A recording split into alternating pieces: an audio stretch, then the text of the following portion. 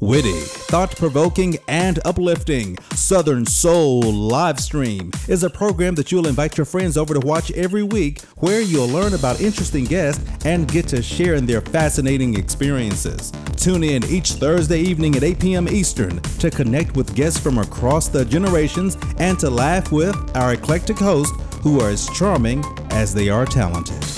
And now, ladies and gentlemen, here's our host, Calvin. Ladies and gentlemen, we have Dr. Andrea Roberts. And it's a funny story how she ended up here, right? Y'all must understand, she VIP, right? She out here busy. She, building castles, communicating with the people. I'm telling you the real story, right? I was doing some research around the time last year when we did the show on Tulsa, Oklahoma and Black Wall Street. And I stumbled upon Dr. Andrea Roberts' research. And I was like, OMG, I had no idea that in my hometown of Texas, in my home state of Texas, in my hometown of Bryan College Station, that there was so much history. In the process, in parallel, we're going through all of this historic things in my family about, we kind of like have .4 Cherokee and, we kind of black and then we got this land and we got to, sign up. And it's been a nightmare to figure out what is going on. But then I stumble upon the research of Dr. Andrea Roberts when she was at Texas A&M. And Texas A&M is like, Chapel Hill. It's like, it's a one horse town. It's like you have the university and you got everybody else who support the university. I was so humbled to realize in my own hometown, this research had been done. And so I sent this love letter to Dr. Andrea Roberts. I'm like, you must understand, y'all know I like to embellish a little bit. I'm like, A&M is known for football, but Dr. Andrea Roberts, that don't mean nothing. It's really about your research and you're bigger than the SEC. Yes, I wrote that because I'm trying to get on the show, right? I do hard work, y'all, to get the speakers here. But anyway, that's all my story. I would like to introduce you guys, Dr. Andrea Roberts. Thank you for being here tonight. Thank you so much for having me. And I have to ask your forgiveness in advance. I have a little puppy. And he only waits until right when I'm on the screen where he decides that it's time for him to go out the door. So he has decided that it has to be right now. So I'm going to keep talking, but I'm going to have to go off screen and let the door open for him. So please forgive me. That is totally fine. Well, I tell you what you can do. Go ahead and handle that. And we'll just kind of talk a little bit while you handle that. And since we live, I'll just edit it out. Okay, perfect. The cool thing, Dr. Dale Green, is just really last year, really beginning to open this. And one of the things that I discovered that I didn't realize was that, I think National Geographic had did, a movie, a documentary, excuse me. In addition to that, I didn't realize so much work. And this is what I've discovered in my own observation. I like to research before the show. That a lot of the historic Black towns that we didn't even know existed are now somewhat, if you're lucky, considered historic districts. I lived in Raleigh-Durham, Chapel Hill for a while, and they would always talk about, what's that area called, Katie? I forget what it's called, but it's a district there, right? And I was like, I never understood. I'm like, why are people so in love with this district? I had no idea that district that they were so concerned about was a Black town and settlement that was pretty much engulfed by another city, Durham, North Carolina. And all they had that remained is one, a community center, and two, a sign that says Hayti Heritage Center is what they call it. A Hayti area, that's all remained. So I began to realize, OMG, there is a lot of history there. Dr. Andrea, are you back? I am. Just know that if you hear some scurrying in the background, it's puppies. And I'm totally fine. Tell us about the puppies. What type of puppies are they? I have a Shih Tzu and a long-haired Chihuahua. Oh. Those are my babies, and I love them, but I also like for them to not make noise. Yeah, I think those dogs sound like divas to me. I'm just saying. They are. They're my babies. So. I've been watching some YouTubes, TikToks lately, and do you do the thing where they kind of feed them the mix of fresh vegetables and I'm not proteins? That bad. You're not that bad? Okay. No, I'm too busy. I'm trying to make sure I get my vegetables. That's hard enough. Awesome. Dr. Andrea Roberts, do you mind, just telling us who you are Sure. and what you do and giving us just a little bit of background about who you are? Yes. So I was born in Sugar Land, Texas. I'm originally a Texan. I am a sixth generation, if not seventh generation Texan. At the founding of the Republic of Texas, that's where my roots go in the state. And I would say that I really identify as a scholar, Black woman, a daughter of Patricia and granddaughter of Lily Bell and great granddaughter of Hester Allen, all of whom have roots in these places called freedom colonies. And, this consciousness about that rootedness came very, late in life.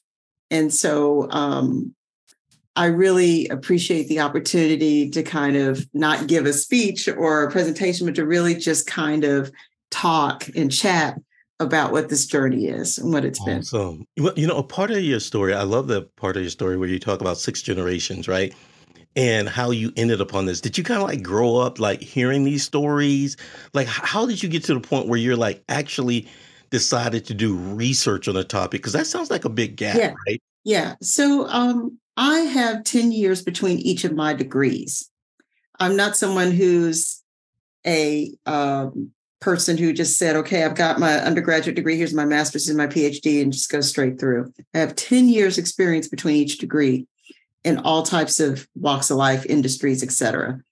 And it came to a point in my life that for a lot of us in our 30s, you begin to lose people important to you in your life. And then you have a glimpse at, I don't want to be dramatic and say your mortality, but just sort of that you're a link in a chain. It's not just about you. You're a link in a chain, a lineage. And you begin to want to explore a few links back in the chain. I began to spend time in a family cemetery. And I'll never forget, I turned to someone I was visiting, my aunt, great-grandmother, great-great-grandmother. I had forgotten that all these people were in the same place. And I looked around, I was like, oh, my people are here. And I never had that consciousness. And I turned to someone who was there and he's like, oh, we're not related. We're related through slavery. And that really kind of blew my mind for a few reasons. One, I didn't know about this person. I'd never seen him before. Two, that kind of relatedness is a very problematic way to say that we're all related, even though it's mostly true. There's a different kind of relatedness we have, and that I was seeing in the cemetery, but I wasn't hearing in the consciousness of anyone. No one was explaining to me, why is this entire Black cemetery here surrounded by all of these middle to upper middle class to elite suburbs right outside of Houston?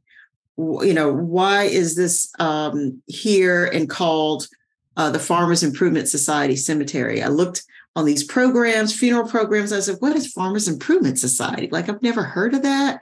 And like, it seems like kind of a big deal. And like, why is that here?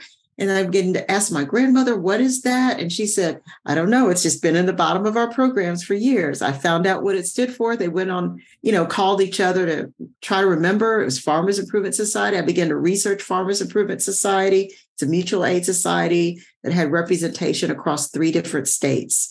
Arkansas, Louisiana, Texas, 21,000 members, where African Americans in primarily rural areas were sharing information about how to get free of the sharecropping system, how not to rely on credit, how to buy food cooperatively.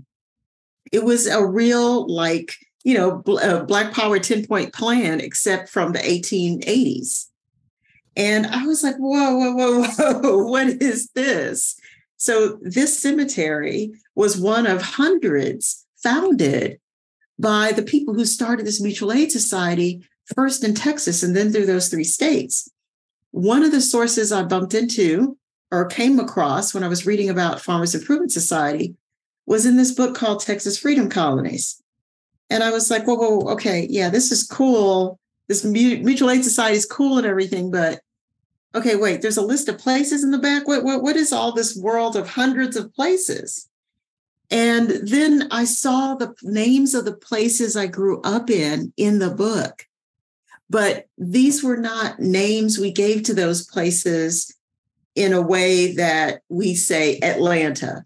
It was more the names we give to places in hushed tones, or that we give to places, or we overhear people giving to the places that we went to, or it's the name of the church, or it's the name of the cemetery. And so this white author had gone through the trouble of going through one database of where he saw a bunch of abandoned towns and where he assumed that they might be Black places. But I was like, okay, one, how do we know this to be true? Like, there's a list of names here, and people are going to treat this like a directory, but what are the stories of these places? Where are they? Who are the founders? How do these places come about? And he had some of that information in his book, but I was like, there's hundreds of places in the back here. And some of those places are places that I came from. And that's when I came across a particular settlement that was mentioned in the book. Someone told me, hey, I know you're interested in these Black places. Here's a Black place called Shankleville, way in deep East Texas. And I think that this would be a place you'd be interested in studying more. University of Texas at Austin, I'm in my first year trying to get my PhD. They tell me about Shankleville, that they have this cool festival every year. And I'm like, okay, I'll go out to the festival. And I went out there and I felt as if I were in a place out of time. And that means, removed, as if I was going to a portal into another plane of existence. And it was just a rural place behind the pine curtain. That's what we call East Texas. We say it's behind the pine curtain because of all of the pine trees that you see driving there. And finally, 5-hour drive later, I made it to Shankleville from Austin. And it was idyllic, but also empty, where you're like, okay, there's incredible history here, but there's also very few people here until you go to homecoming, until you go to their annual Heritage Festival. And that's what I started doing. I started to see more of an asset-based approach to understanding these places. What makes them powerful? How do they persist? What are their issues, but what are they doing in real time to address the challenges they have to retaining land ownership, to stewarding the remaining historical sites and cemeteries? So it was that kind of 2-3 year journey of feeling drawn away from this professional life to going into doctoral study. My PhD is in community and regional planning, and getting really interested in this history of planning and history of placemaking that was incredibly white and absent any of the things I've just described to you. And then I got a little bit obsessed with trying to correct that. Awesome. Awesome. As you're speaking, I'm going through my own experience. Our family reunion, we're in East Texas, and it would take somewhere about 8 to 12 hours. I can't remember, a long time to get there. Mm. And it would be my grandfather's side of the family. And I remember all of this excitement to go to this place that literally a family reunion of 50 to 100 people would essentially book all of the hotels in the city. And I like the way you describe it, beyond the pine, curtain. Because when I got out there as a young person, I was like, I don't understand why we have to go out here. It's hot. They don't have any AC. Yes, There's no AC in the hotels. And all they have is this thing. And I looked up, it's like this big thing you put in the window and you put water in it and it blows, air. And it was just a lot. And I grew up a lot of the time saying, okay, well, we got to do this because grandpa's side of the family, and he very particular about his side of the family. We got to go to the family reunion. Yes. But I had zero appreciation. But the way you describe these places is a lot of excitement, a lot of emotion, a lot of history. But when you show up, you don't understand unless, I like the way you describe it, unless it's one of those festivals. You just took me on the journey there. Thank you for sharing that. Tell me this. What do you consider some of the biggest challenges facing Black settlements in Texas? And how does your work with the Texas Freedom Colonies Project address some of these challenges? So I would say that the way that I engage in my work is from the perspective of someone who's worked in urban planning, public finance, government administration, housing for several years, right? So I've worked for government, I've worked for private sector, I've worked for nonprofit agencies. And so I wasn't coming to this with this kind of, tabula rasa, like, oh, if the world could just be different and people could care. I have a very deep understanding of the way things actually work or really fail to work. So the way that I approach studying these places and understand these places is with an eye on change. It's an eye on, okay, these are significant communities, and I'm noticing disproportionate impacts on these communities. So the disproportionate impacts come in particularly with land retention and land loss and title instability. And those issues are important, not just because, and people tell you flippantly, you should keep your land. Well, people don't understand what it means to keep land. It means having an estate plan. And if they do understand, just to be clear, not everybody has access or money to engage in estate planning or get a land survey. So we have a lack of access to legal assistance and resources. We have land and title instability because at the time that people attain land, they did it through adverse possession or squatting. It just means that people made use of the land and began to pay taxes on the land, right? But they just told their children, hey, when I go, everybody gets this. That's not a will. That's called intestate. And 70 to 75% of all Black-owned land is intestate, meaning it's in a state where you cannot sell it, make use of it, take control of it when your loved one passes on, because you don't have proper legal standing. And someone tells you, oh, you have this land over here, somebody left for you. Okay, thanks for the story. So the big problem with freedom colonies and land is because we have this land instability and people are selling off pieces of it, buying pieces of it, you don't have the same settlement pattern anymore. You don't have the same boundaries. You don't have the same presence there anymore.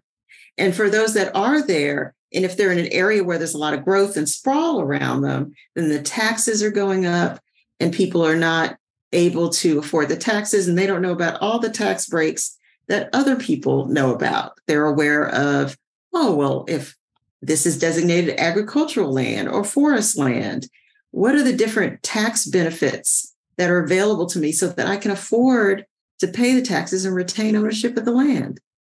I mean, for some people, it's like they figure out, okay, I just need to plant a patch of watermelon and that counts as agricultural, land use. And then my taxes go down by 70%. Those kind of, it's a knowledge gap. So the big challenge is a knowledge gap, legal gap, estate planning gap, because when you lose the land, you lose the presence, you lose the control over the place. And without clear title, you also can't get a national recognition. Let's say you want to get something recognized as a district.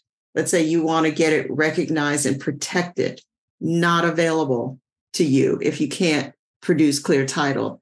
There have been some changes with FEMA to where you can show other evidence of your residency, but very often you're in a disaster. And most of these places were founded in places with very low lying land.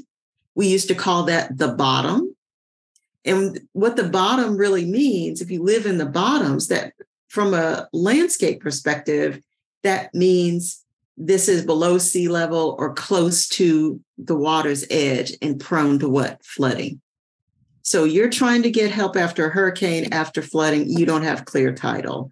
So you can't maintain the house. You can't get the recovery funds to maintain your house, or that process is slowed down significantly. So the ripple effect of this instability around land ownership and profitable, sustainable use, because people are cutting down trees and then you run out of trees because you're trying to pay taxes.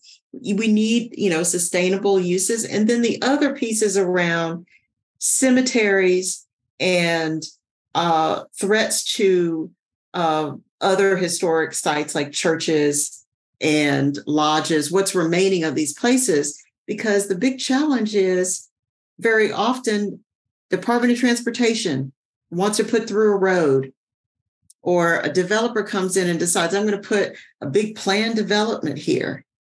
Well, they don't see anyone around and they decide they have full right to do that. And then they say, well, I tried to find landowners and they're not here.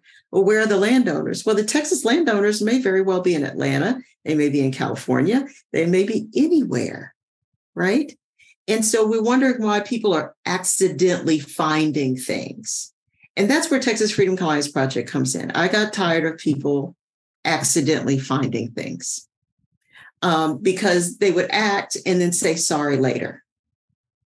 And what I was really focused on is, how do we take away the excuse, meaning let's make it visible, the approximate location of where these places were, so that it would signal to developers, government officials, whomever, you've got an atlas and you've got all these resources, but this information's not in there.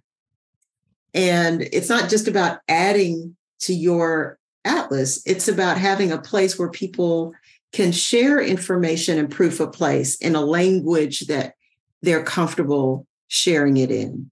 So it's not just I go do the historical research. It's how do I work with people to amass the different types of historical data they have. You have a funeral program. You have a map somebody drew one time. You have a church anniversary program booklet. You have a homecoming booklet. You have a church map, or a cemetery map, rather. All of these puzzle pieces aggregated together and with a little paragraph written about them begin to give us a picture of the place. But there wasn't until the atlas a place where we could start to try to put all of those pieces together to make these places visible, not just so we remember the past, but that we help people protect what's left, right? And give people a sense of what was there. So if they want to return, if they want to reclaim, they have a place to where they can see that story visualized and mapped. Wow. I love that story. And I tell you why. Is the term you use, title instability, land instability, it's so close to home. I know when I find myself talking to family members and there's this word of mouth type culture. This word of mouth type culture is that, hey, it's going to happen. And then, I'm over here, in a different state, and I see this land squatting type behavior. And I'm like, huh? How does that work? Or even more so, I see this gentleman's agreement. I'm like, well, how does that work? Right? How does that work? Right? Is what you're asking. Yes. And I'm like, and I see so much opportunity for things to be lost. And I love how you connected the dots, because we've talked a lot about estate planning. But the way you mentioned estate planning in the context of don't ever sell the land, estate planning through the perspective of you can't just say, hey, we got some land, you got to protect it with physical paperwork, with physical documentation, with physical things that formal bodies and organization recognize. And I always knew in my heart of hearts, I'm like, I don't think this gentleman's agreement is going to translate anywhere. It's not, and it doesn't. And, and then the piece I want to add here, which is really significant, and it's really part of what you're doing with this show, is trying to create spaces where we can comfortably have these conversations and not have shame around what we know, don't know, speak freely, ask questions, and really try to relate it back to our own life experiences. And I try to create spaces for that as well. So the other purpose of Texas Freedom Colonies Project is disseminating information about where people can try to find free legal assistance. Universities have free legal clinics. We have a page called Black Land, and it has basic vocabulary. What is title? What is title? What is intestacy? What is probate? So we try to really break it down for folks so that they know exactly the language of this world of land, right? Before you even get to an attorney who may tell you need to pay them some exorbitant fee because you don't even know the language. You don't know what these terms mean. So we try to create a level playing field for folks going into this world of how do I get a historic marker? How do I make sure I have clear title? How do I make sure I'm getting market price if someone's buying me out or they claim eminent domain? How all of these kind of baseline questions about preservation and land use, we try to also educate in a number of different ways through our website and our YouTube channel. Awesome. Tamika's going to share that in the chat of not only how you can connect with the speaker, but how you can essentially gain access to the resources available at the Texas Freedom Colonies Project website. Tell me about this, Dr. Andrea. I love not only that you have done research, you have built a whole community as I see it, where you have worked with descendants of communities. And what role would you say that your work has really outreach to communities? I feel that there's some protection. I feel that there's some education. I would love to hear some stories of maybe some people you've worked with. Like, I can only imagine how many testimonies you've encountered. So, oh gosh, yeah. I have had conversations today. So I'm just, I support one descendant that holds a statewide conference for freedom colonies every year. And it's called the Aya Symposium. And the symposium is going to be June 8th in Dallas. And so we're in the group talking. Someone gets on the line and they're having a challenging day and they just came from a funeral. So we top everything and pray. So, it's grounded in relationship is the point. Yes, we're having a meeting and we got to figure out who's the speaker and that sort of stuff. But it's grounded in relationship. Everything that I do, I try to ground it in that as much as possible. And that's with the person who has spearheaded that effort is the woman that I met in Shankleville. And so here it is. Are we at 9 years? 9 years since I've met her, and we're still texting and phoning. And she's a big part of the book. And, it was that encounter with her and that affirmation that something needed to be done in the way of asserting this freedom colony identity, going to her settlement, seeing the power of story and oral tradition used in a strategic way. So it's not just word of mouth, but it's how do we draw people back to place and use our story of our beginnings to mobilize. So it was their freedom colony story, which was about two enslaved people, man and woman. The woman was sold away to a master in Texas, and they reunited when he swam 3 great rivers to reunite with her at a spring in Shankleville community. And it's that spring where they have libation ceremonies. I told her, I said, "Oh, you're doing a libation ceremony." They're like, "Okay, whatever you call it. We drink the spring water in honor of our ancestors." I was like, "That's what it is." We remember, right? We do these things. And so I went and witnessed them drinking the water from the spring where Winnie Shankle kept food for Jim Shankle. He had just tried to find her. And so they were hidden away. And it's a few feet from this very spot that they actually founded, Jim and Winnie Shankle founded Shankleville community, where their great grandchild's home that he built with his own hands is on the National Register of Historic Places. It's a regular little 1924 house that is right next to that spring with little outbuildings and a little church. And the way that they have cultivated that story to keep people connected to place, land, and ritual really has shaped my approach to everything I do. And the centrality of story is in part because of finding the way that they use story to mobilize it. So everything that I've been doing since is trying to learn the way people mobilize around their history. When I say mobilize, that means how does hearing something make you do something? Knowledge to action. How does hearing about the story make you want to learn more about the story, enough to travel to want to go to the site of the story? And then upon hearing the site, begin to develop an attachment that then motivates you to act, not only by yourself, but in concert with others, and then become invested enough to take an action. Everything from donating $1 to trying to rebuild the homestead. So that was that initial story, and seeing the stories, life in action,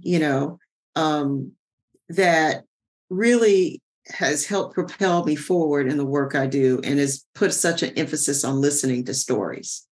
Awesome. Here at Southern Soul, we love stories, right? And a part of what we do is we capture these digital stories. And it's awesome to kind of hear how you're also listening for stories. And I like the way you describe it. It's like, it's not just a story. It begins to mobilize people to, like you said, go so far to visit that place, to document that place, to drink the water, right, of that place. And it sounds so, so, so, so awesome.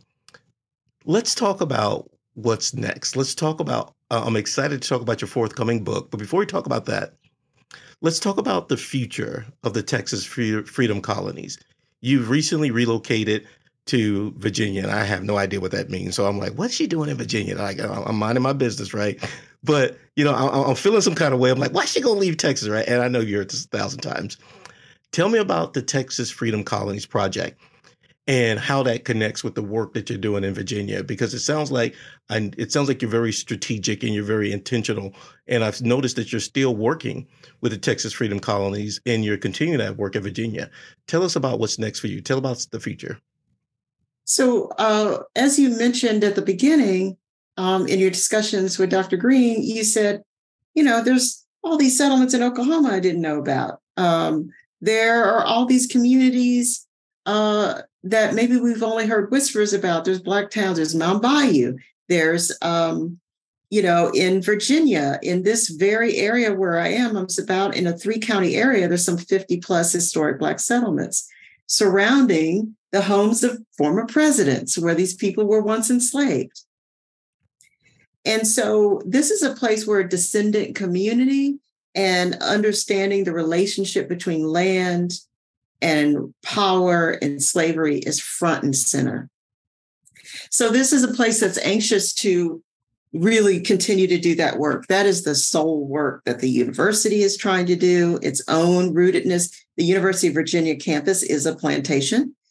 It's in Charlottesville. It is a plantation. It's Thomas Jefferson's university. He owns 600 people. So when people say, did they have no, Thomas Jefferson had 600 people. He owned them and he had 5,000 acres. So what does that have to do with Texas Freedom Colonies? Texas Freedom Colonies is part one, meaning there's a model here. How do we aggregate information, meaning keep safe and keep in one place information that comes from descendants about their own places? And then how do we begin to study that data to see patterns or trends? How do we institutionalize the use of that data by planners and preservationists? Those are some of the things that we've been able to do in Texas. Why would we say Texas gets to have all the fun? The idea is that the Center for Cultural Landscapes, which I'm co-director of right now, becomes a space to where we grow this engagement work. The engagement of the university with descendant communities in confronting these issues of white supremacy, institutionalized racism, lack of access to resources. There's a reason why we are situated the way we are vis-a-vis historic preservation, public history, So what I am attempting to do in going to the University of Virginia is, one, go to a university where this is subject matter that the president of the university is talking about. It's just a different space to try to do the work. I have proximity to Washington, D.C., so that when we're talking about trying to get access to funds and support, I'm closer to where the decisions are made. So there's work here to be done in Virginia. There's an expansion of the work to be done, and there's a model that I hope to propagate. And the two big parts of what I do that I want to propagate are not just the engagement, but it's the centrality of oral tradition and what we call intangible heritage. Intangible heritage is us listening to Frankie Beverly and Mays and knowing that that's what really ties us together as millennial Gen X folks. Like, we all hear that, and that's intangible heritage. But you're like, no, that I can feel that. Absolutely.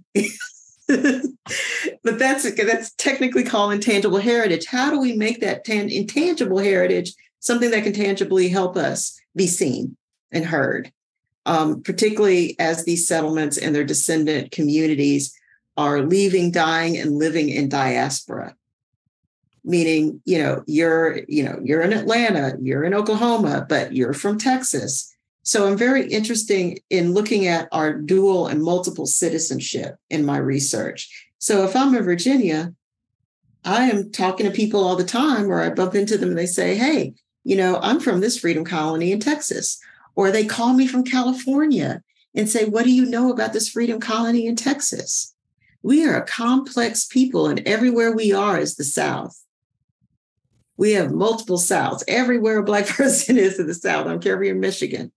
So what I'm hoping to do here forward is really incubate an opportunity for people who are growing these kind of endeavors of documentation and visibility of Black settlements and engagement work and storytelling, to have a place where they can call upon researchers, resources, and really our whole direction is growing more researchers.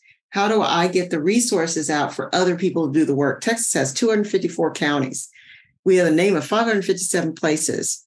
I am a full-time tenured professor, and I am a woman of the world. And I got into this to have a life of the mind and to do justice work. And I made a decision that this was not justice work that I just wanted to do in Texas, though it's important to do it there. I want to do it everywhere, especially the Americas. So what's next is geographical expansion, depth, better technology, better ease of use on the platforms, and really trying to make connections and being a space where people can come if they've done this work and they want to meet and connect with other people trying to do this kind of preservation and public history work. And the Center for Cultural Landscapes is based in UVA School of Architecture.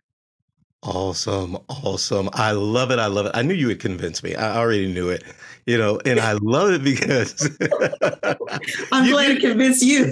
It's a leap. It's a leap. It is. It was a leap, but it was a great opportunity. And to be frank with you, this is a School of Architecture is held in high esteem at UVA.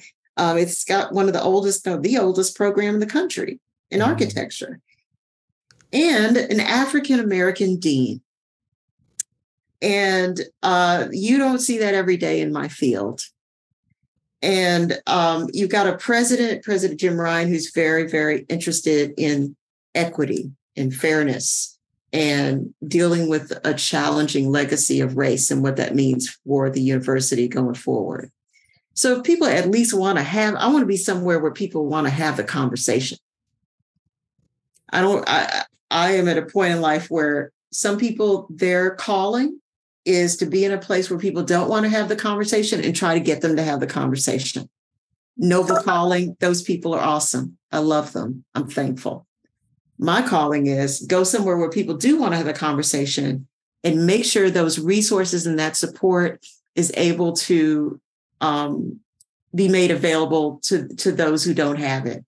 I love it. I love it. I love those seasons. But, I love what you said, because I love a strategy. I love intentional approach. I love how you are taking the things that you've built, the things that, and I love to joke about this East Coast, I call it.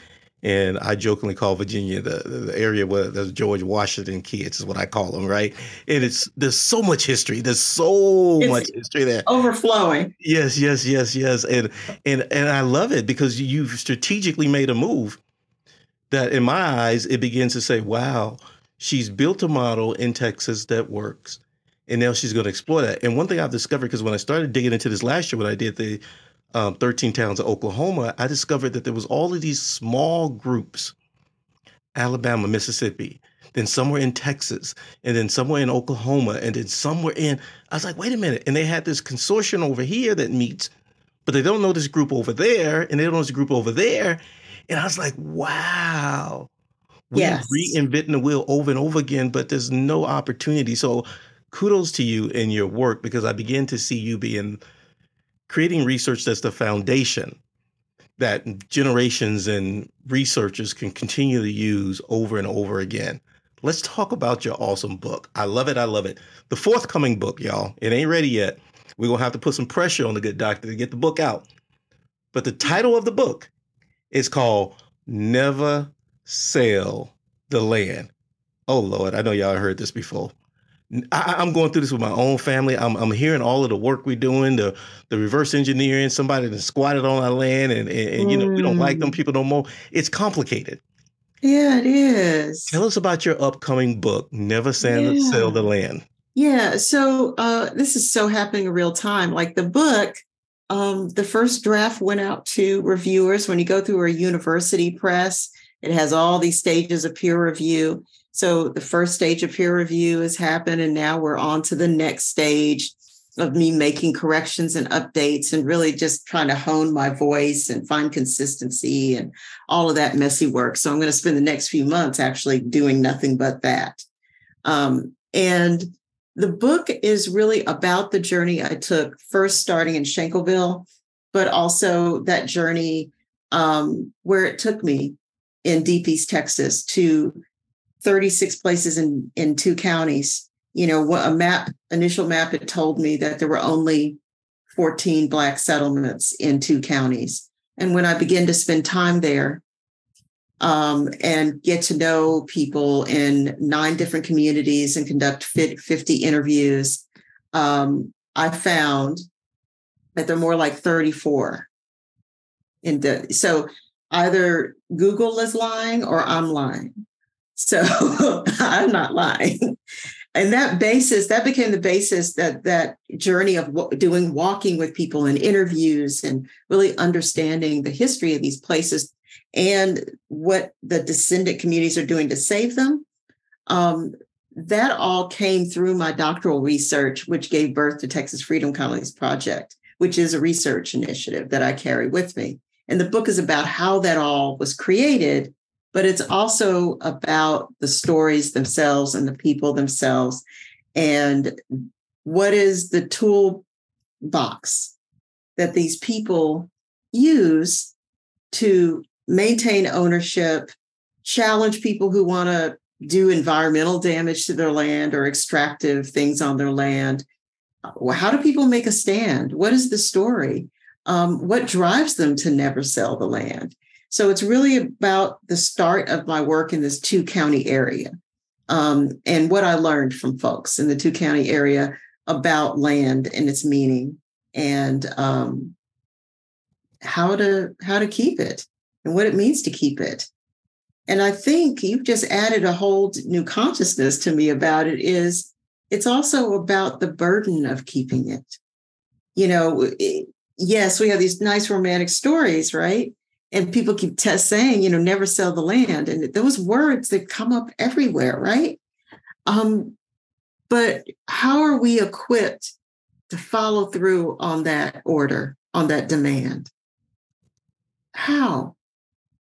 And I came across people who were equipped, right? They're people who were executives at Dow Chemical. These are well-to-do Black people that could keep their house in the suburbs. And I would find them in a barn in a small settlement in the middle of Deep East Texas with like a straw hat on and overalls. And I was like, what are you doing? And they're like, this is where I'm going to go. This is home. And I was like, did you grow up here? No, we just visited here when I was a kid, but this is going to be home. And so that's why do some people have that, that wherewithal and equipped to do that? And then other people want to, but are not.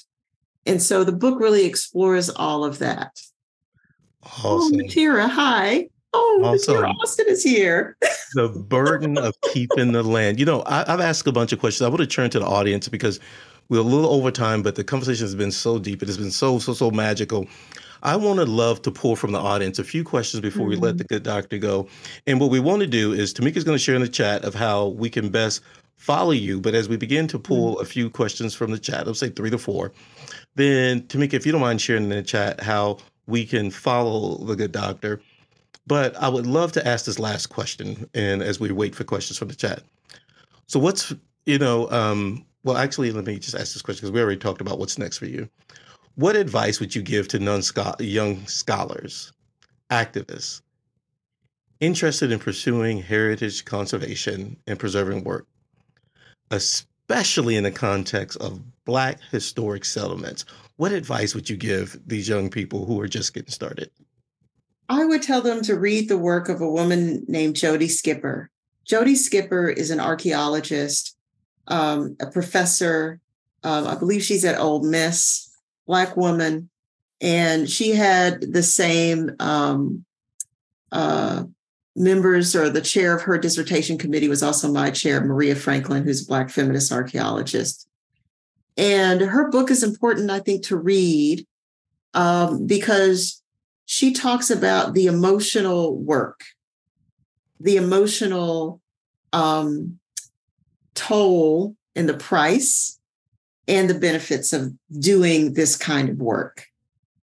And I think it's really, really vital that people go into this work being able to articulate what they want to do and why they want to do it.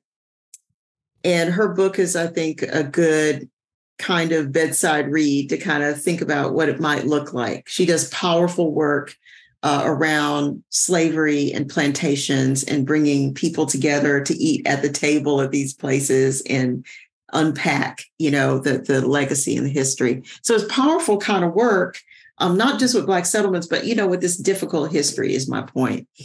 And I would say, learn from your own story. Think about your own story, because it does matter. Think about what you have learned. I think that it's important to have had a career or have some life experience that then makes you want to go get a PhD and want to dig into and dive into something that you could spend your life doing. Because if it's just about getting a PhD, then go ahead, go to University of Phoenix online or whatever they do now and get your little piece of paper. But that's not what this is a vocation. It's because it's not just about being able to teach. It's about being able to really fall in love with researching in the life of the mind. So you've got to love the researching life of the mind as much as you also love the people.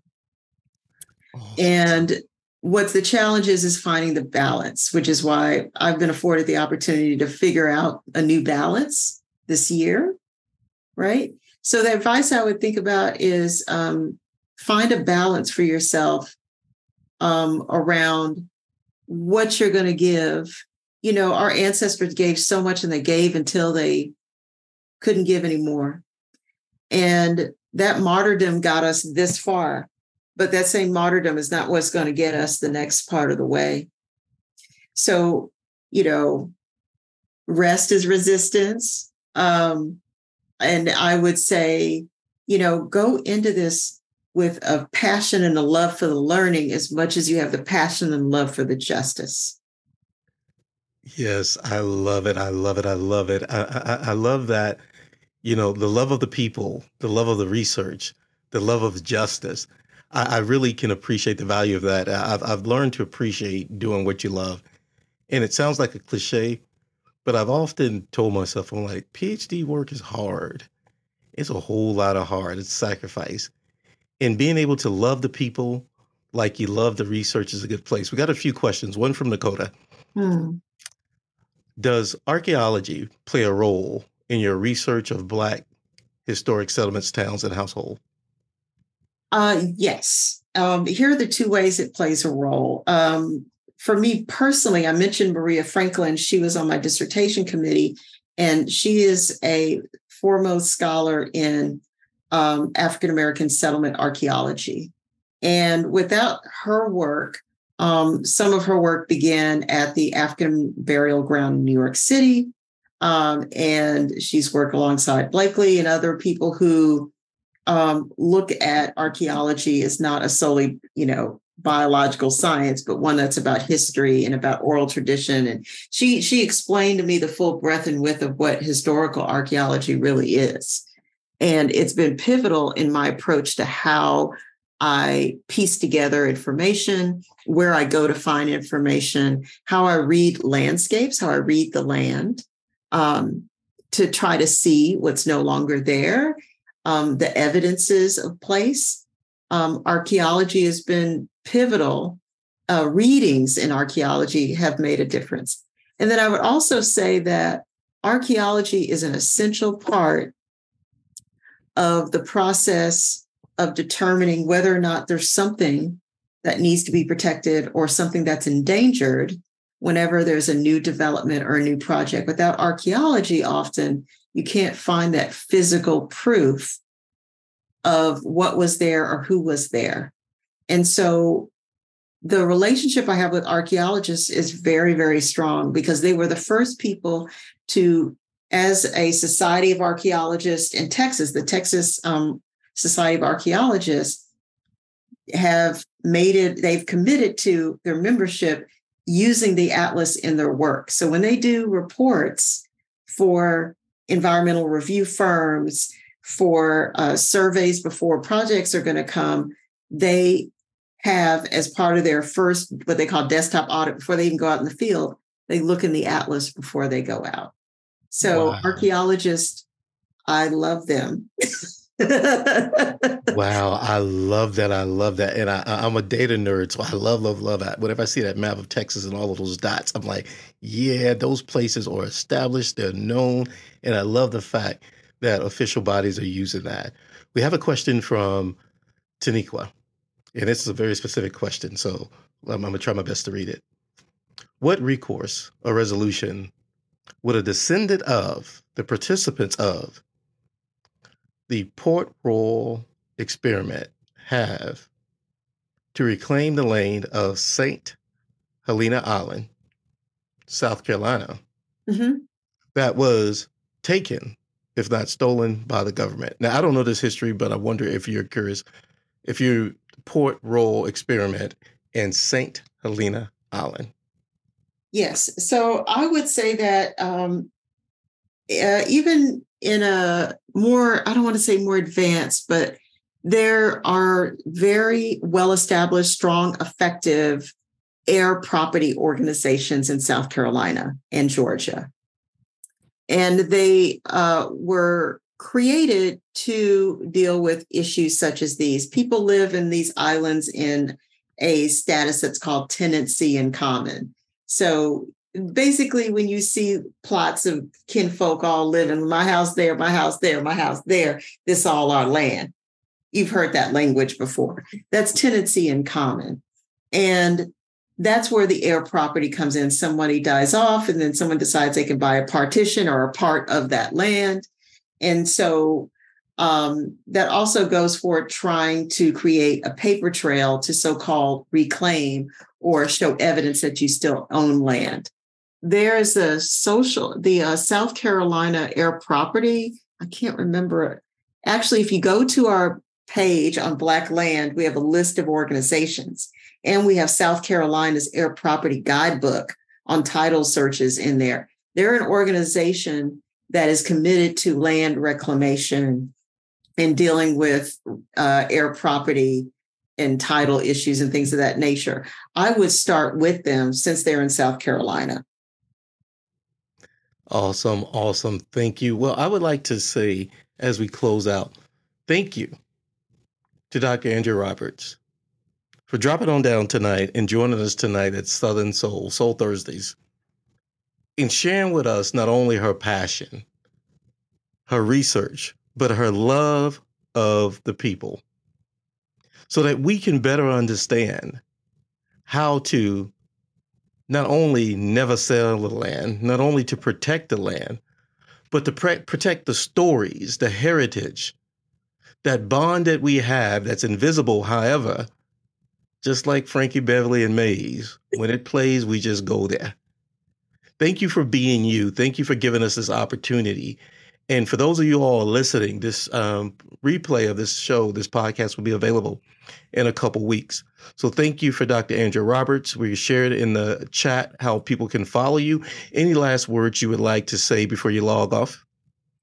Thank you for creating the space for me. I am a work in progress, and we'll be talking about how my work is a work in progress this coming Monday. If you go to my website or go to our Facebook page, please follow us on social media, and you'll learn about this journey that I'm taking over this year as a transition. And I'd love to take all of you with me. Thank you again for making this space. And I'm just honored that you would allow me to share the messiness of my work at the state that it's in. And I invite everyone to try out the resources and please visit the Atlas. Awesome. Tamika has shared in the chat where you can find her on Facebook at Andrea R. Roberts. Also, you can find her at AndreaRobertsPhD.com. Thank you for joining us at Southern Soul Livestream Talk Show. Join us weekly at soullivestream.com. If you're joining us live, we'll take a quick music break and then come back for a discussion with the audience.